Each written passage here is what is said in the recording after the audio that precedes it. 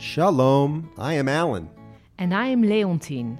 Ellen and I are professional tour guides, friends, and immigrants to Israel. In this podcast, we talk about everything Israel and our life here.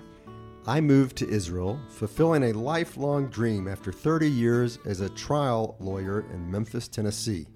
And I have a lot to say about my homeland. And I was born in Holland, then lived and worked as a licensed tour guide in France, and ended my journey living and working in Israel. Yalla, let's go.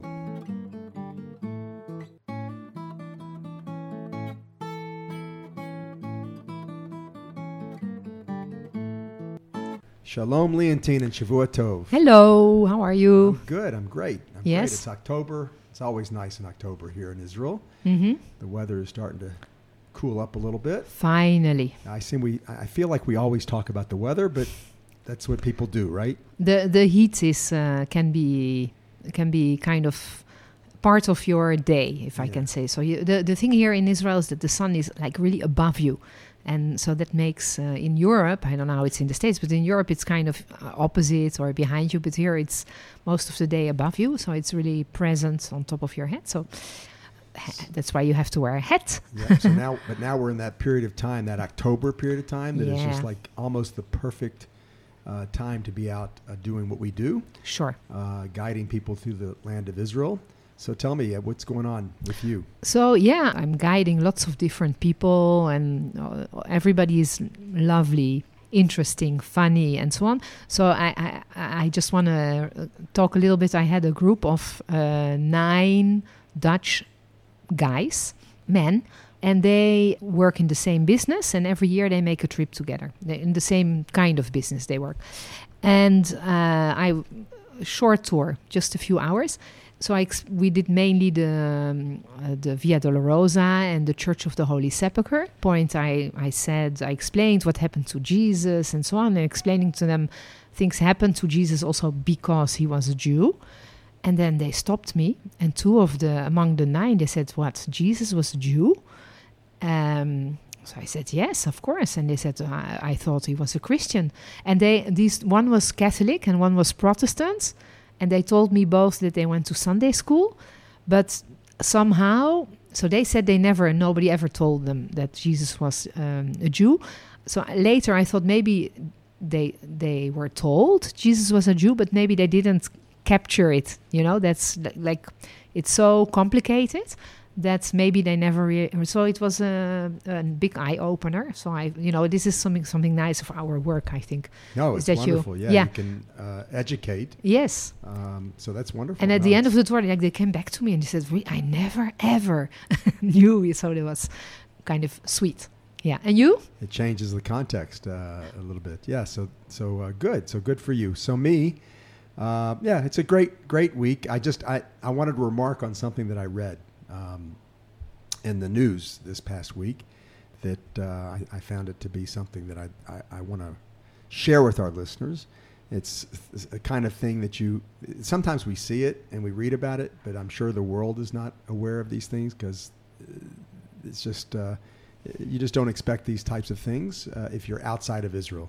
I read about this young woman, she's 18 years old, from Gaza. And did you see the story? Yes. She received a what do you call it? The pacemaker for the heart. Yeah.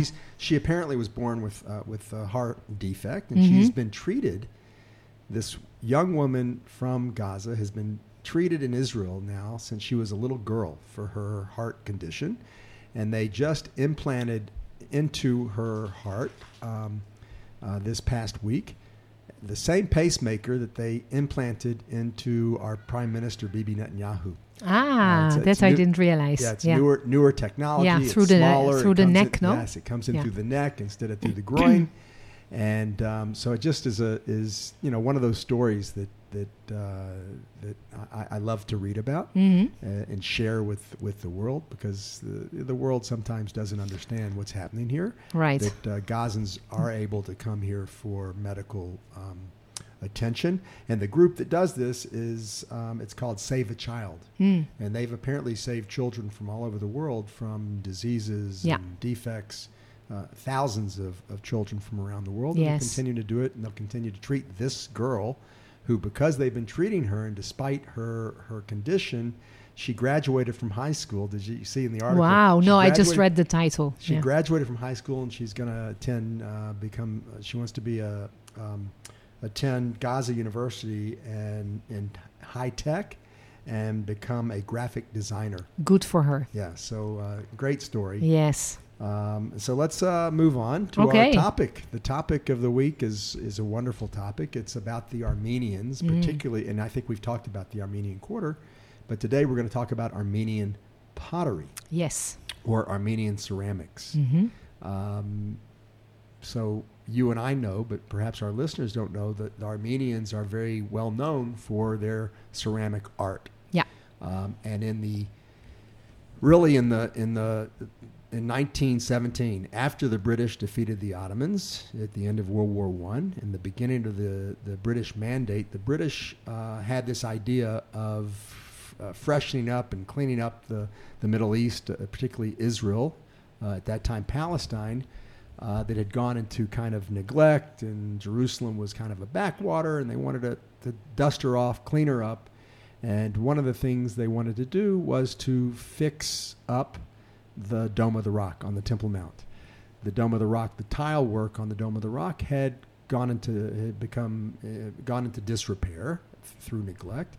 And at that time, the governor of the British Mandate, whose name was, trying to remember what his name was, Sir Ronald Storr. Yeah.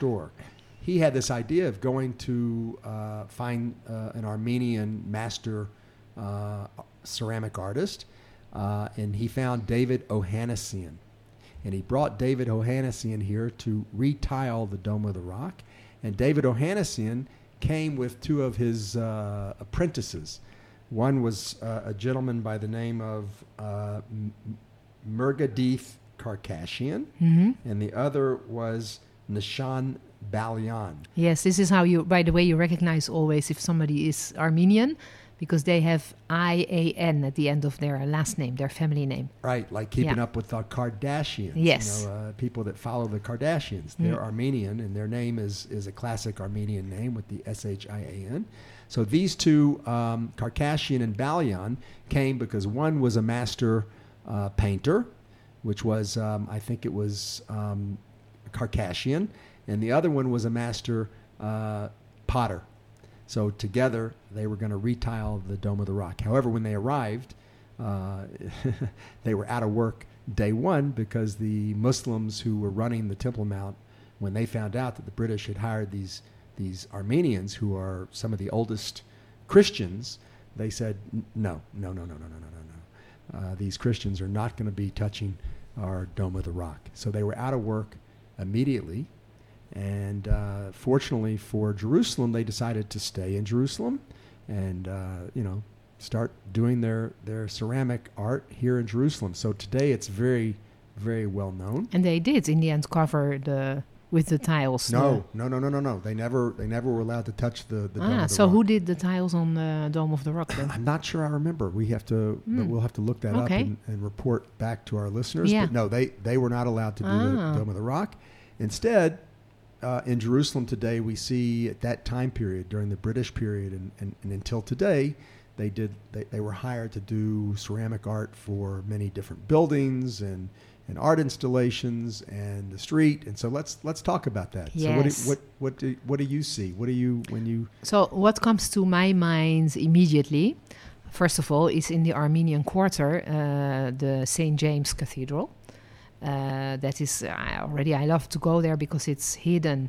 You have to go through a door, a corridor, courtyard, a second courtyard, and you can only go inside when there is a mass. And then in the courtyard and inside the cathedral, they have really, really beautiful ceramics. Inside the church. They are very ancient. They remind me of blue of Delft, Dutch blue, white and blue. It's very beautiful. And outside you have both sides of the entrance of the door. You have beautiful panels with ceramics. And of course, the other one that comes to my mind, well, now, of course, we'll talk about that, is the street signs. Another one that comes to my mind is in St. Andrew's Church, the Scottish Protestant church. There, when you arrive there is a fountain. Do you know that? A really beautiful fountain. You know what? I have seen the fountain, but I forgot that it's also Armenian pottery. Yes, beautiful. I say ceramics. You say pottery. Ceramics. It's ceramic tiles. Yes, but pottery, whatever. And the beautiful plants and with like representation of plants. Really beautiful behind the fountain. They love their cobalt blue. Maybe you call it Dutch blue, but cobalt blue, and they love the red colors, very vibrant colors that they use, and they also like a lot of floral arrangements. Yes, and they like animals. The peacock is one because they see that as a symbol for long life. Mm-hmm. In addition, they do oftentimes the tree of life. Yes. And you see a lot of birds, I think, in there. What else do you see? Pomegranates. You'll see a lot of pomegranates. Also, by the way, in the altars of the... pomegranates also is fertility, so life. Exactly. And fertility, multiplication, and all that. Another thing, well, you'll see like the different fruits of the country, like dates and grapes and things like that. So... really nice. And then we have the street signs, of course. So that's a really nice story, the street signs. It's the British also who ordered the street signs. I guess there were no street signs before. No, it was actually I read that it's actually, I always thought it was the Jordanians. Also, the Jordanians. Yes. After 1948, the old city was under the control of Jordan, and they're the ones that commissioned the Armenians to do the maybe street it signs. Was to say sorry for not working on the Dome of the Rock, so you can do the street signs. Maybe it was a solution. So you see the street signs really everywhere in and around the old city, not only the old city but also outside the old city. And you recognize the original street signs because they will have the street signs in Arabic and English, right? Of course, yes. The Jordanians, when they commissioned it, they wanted it in Arabic and, of course, English. Yes. And then what happened after 1967, when Jerusalem was united, as we say, when all of Jerusalem became to be in Israel, then Israel added the names in Hebrew. Yeah, but they hired the same family. So originally the Jordanians hired the Circassians, I think it's the Circassians, to do the street signs in Arabic and English. And then the Israelis came to the same family and said, hey, guys, we'd like you to just add a top line above the Arabic and the English in Hebrew. Right. And today you can actually see, different signs. Because some of them you see that they have the English and the Hebrew and then a border. And then on top of the border is, you can tell it was just added as an afterthought as the Hebrew. Yes. And then sometimes you see it where you don't have that border. And in those cases, it looks like just one piece where it's Hebrew, English, and Arabic. And that, was commissioned by Israel after 1967. Mm-hmm. So without the addition. So it's very cool that you can go along when you're guiding and spot, that one was done when the state was, took over Jerusalem, the old city. Yeah. And then another thing that you see everywhere, or not everywhere, is on a lot of houses, both Arabic, Hebrew, or in English, you'll have people that put the name of their family on the door of their houses or next to the door of their houses, which is very cute, I think, also. And it's really incorporated in the walls of the house, so it's very cute, and a lot of families do that. I live on the 6th floor, so it's by the time you get in front of my door, you already know where you have to be. So it would be only for beauty, but I think it's a very nice way of putting your name on your house. What do you think of when you... So I think of, because I live in the German colony, of course. So when I walk through the German colony, or I give tours through the German colony, the Greek colony, Katamon, also Baka, all these old neighborhoods, you see lots of the tile work, the ceramic tile work on the buildings on the outside. Yes. And you also see sometimes the gates will have a label of the family name. So you can also, you of course see it in the Armenian Quarter in the Old City, which you would expect to see. But then when you come out of the Old City to see it in our neighborhoods, and even today, people are still, we even go in and commission them to do different work. I like many of the different shops that I go to, but it's just fun to walk and see the ceramics of the Armenians, because a lot of people look at it and they think, oh, that's very classic Muslim from Arabia or something, but it's actually Christian Armenians that were doing this after the British Mandate period until today. Yeah, so we're sitting in the house of Ellen and Diane. I'm looking at a jar there that is very beautiful, and that's Armenian. And there is a vase behind that I recognize right away. I have some really nice Armenian stuff. I'll make a picture and put it with the podcast app. Otherwise, I do have often people that want me to tell me I would like to buy something Armenian pottery, ceramic.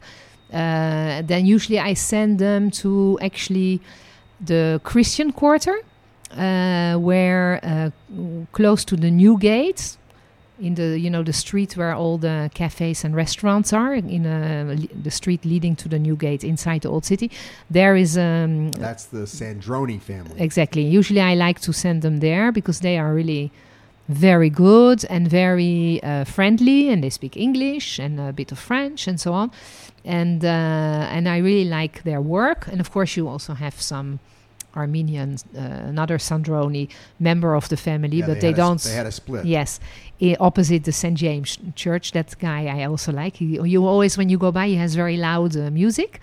Very often Charles Aznavour, which the French listeners, Charles Aznavour, they will recognize him right away, because it's he was a very, very, very famous Armenian French singer. So you can hear his music.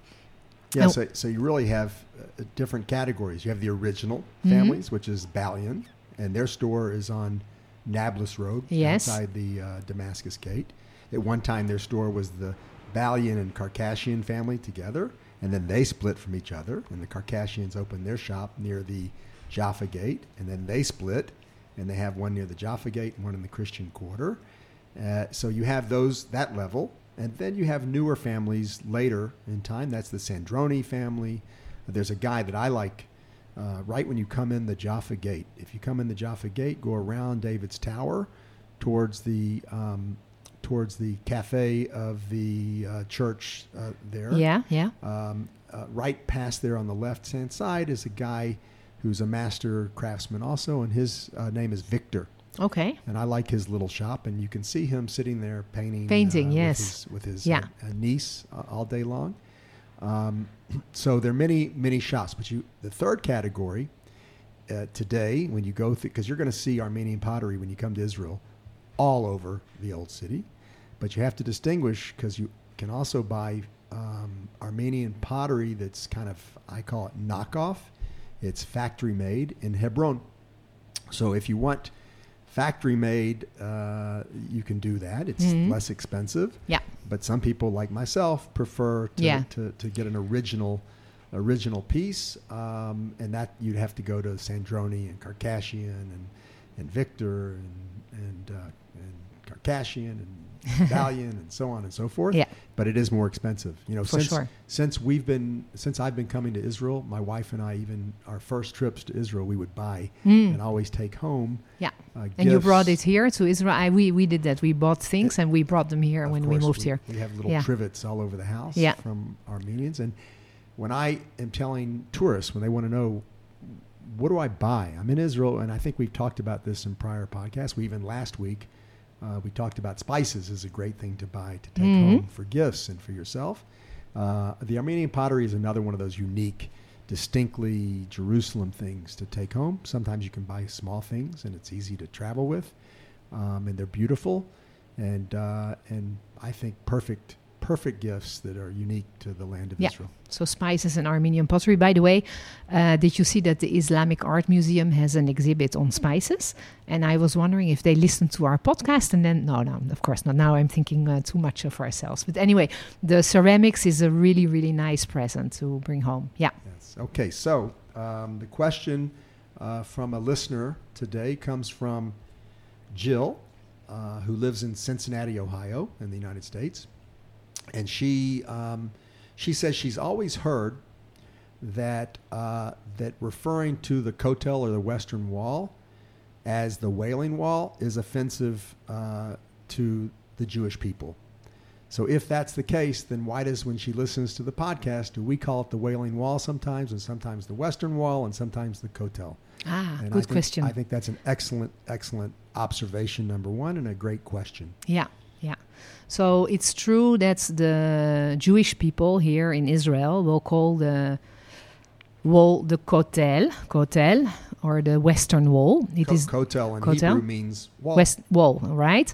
Or the Western Wall, which it means that it's the Western Wall of the Temple Mount, not of the temple, because anyway, so the Western Wall of the Temple Mount.